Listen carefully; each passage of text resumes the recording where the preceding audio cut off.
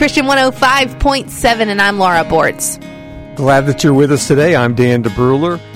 And, thinking about things, we often are disappointed by other people. And I think rather than our disappointment being our unrealistic view of them or the expectations that we put on them or what we hope will come from other people, I think it reflects more of how we think of ourselves. Our view of ourselves distorts our view of others. Does that make sense? It does. And it goes along with Matthew 23, I think, where Jesus is talking to the crowds and to his disciples, and he's talking about the Pharisees and the scribes. And he says this, starting in verse 2 of chapter 23 of Matthew. He says, "The scribes and the Pharisees sit on Moses' seat. So do and observe whatever they tell you, but not the works they do. For they preach, but do not practice. They tie up heavy burdens, hard to bear, and lay them on people's shoulders, but they themselves are not willing to move them with their finger. They do all their deeds to be seen by others, for they make their phylacteries broad and their fringes long, and they love the place of honor at feasts and the best seats in the synagogues and greetings in the marketplaces, and being called rabbi by others. But you are not to be called rabbi, for you have one teacher, and you are all brothers.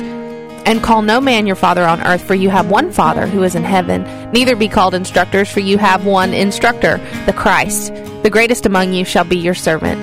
Whoever exalts himself will be humbled, and whoever humbles himself will be exalted." There's some... when you read that scripture, it's really easy to think about other people. It's really easy to say, oh, I know some people like that. I know some people like that. But I think that that's true. So I read this not metaphor, scenario, and I think that it's pretty relatable, and so I'm just going to read it to you. I brought it with me this morning. It says, "You go into your teenager's room to ask him something. You barely open the door because of all the debris that's in the way. There are dirty clothes, spoiled food items, pieces of tech gear, and a tangled pile from yesteryear, and you cannot believe it. You've had enough, so you explode. I never thought one of my children would turn out to be such a slob. Don't you have 1 ounce of self-respect? I should take every piece of your junk and lock it away and leave you in an empty room until you put on your big boy pants and grow up." Why, in my day, I never would have thought of treating my stuff this way.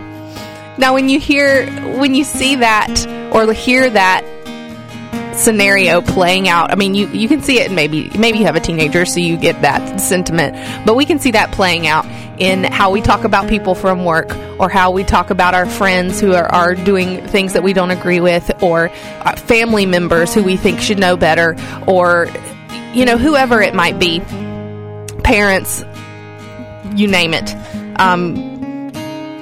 As long as we're going as we're going off, they're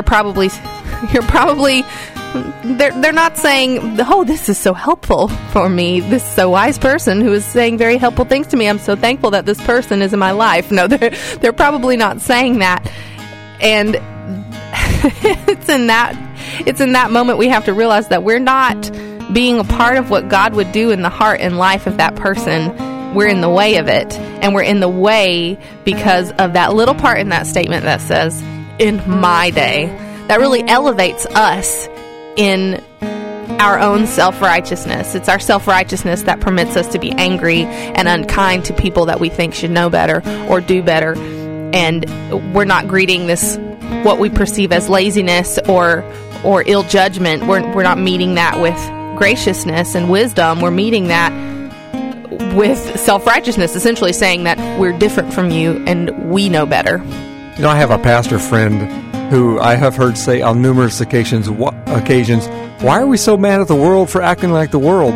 For acting like they don't know Jesus just because we do." We forget that the very grace that we need every day is the very same grace that will and it has been extended to them through Jesus Christ and needs to be extended to them through us. And that will begin to curb your sense of self-righteousness when you begin to realize grace is a level playing field. Absolutely. All the way across the board. Yeah, we can really put off that judgmental attitude when we realize how deep our need is for grace, and that, you know, these burdens we're placing on other people, we don't always do those perfectly either. We're not perfect. We can't uphold every single rule at every single moment of every single day. I mean, if we could, then we wouldn't need Jesus to come here. We'd be all right with the Ten Commandments and so forth in the Old Testament. But we couldn't. We couldn't do it. And so when we admit that there's a few struggles in others that don't exist in some way in our life as well, we really caress them with God's grace rather than hammering them with the law. And so we've got to really curb our responses to things by realizing that we can't judge people for things that we can't do ourselves or don't always do ourselves, because we're not Jesus and we're not perfect. And yeah, they should know better, but we all need grace. Amen. You're in the Daily Grind on Christian 105.7.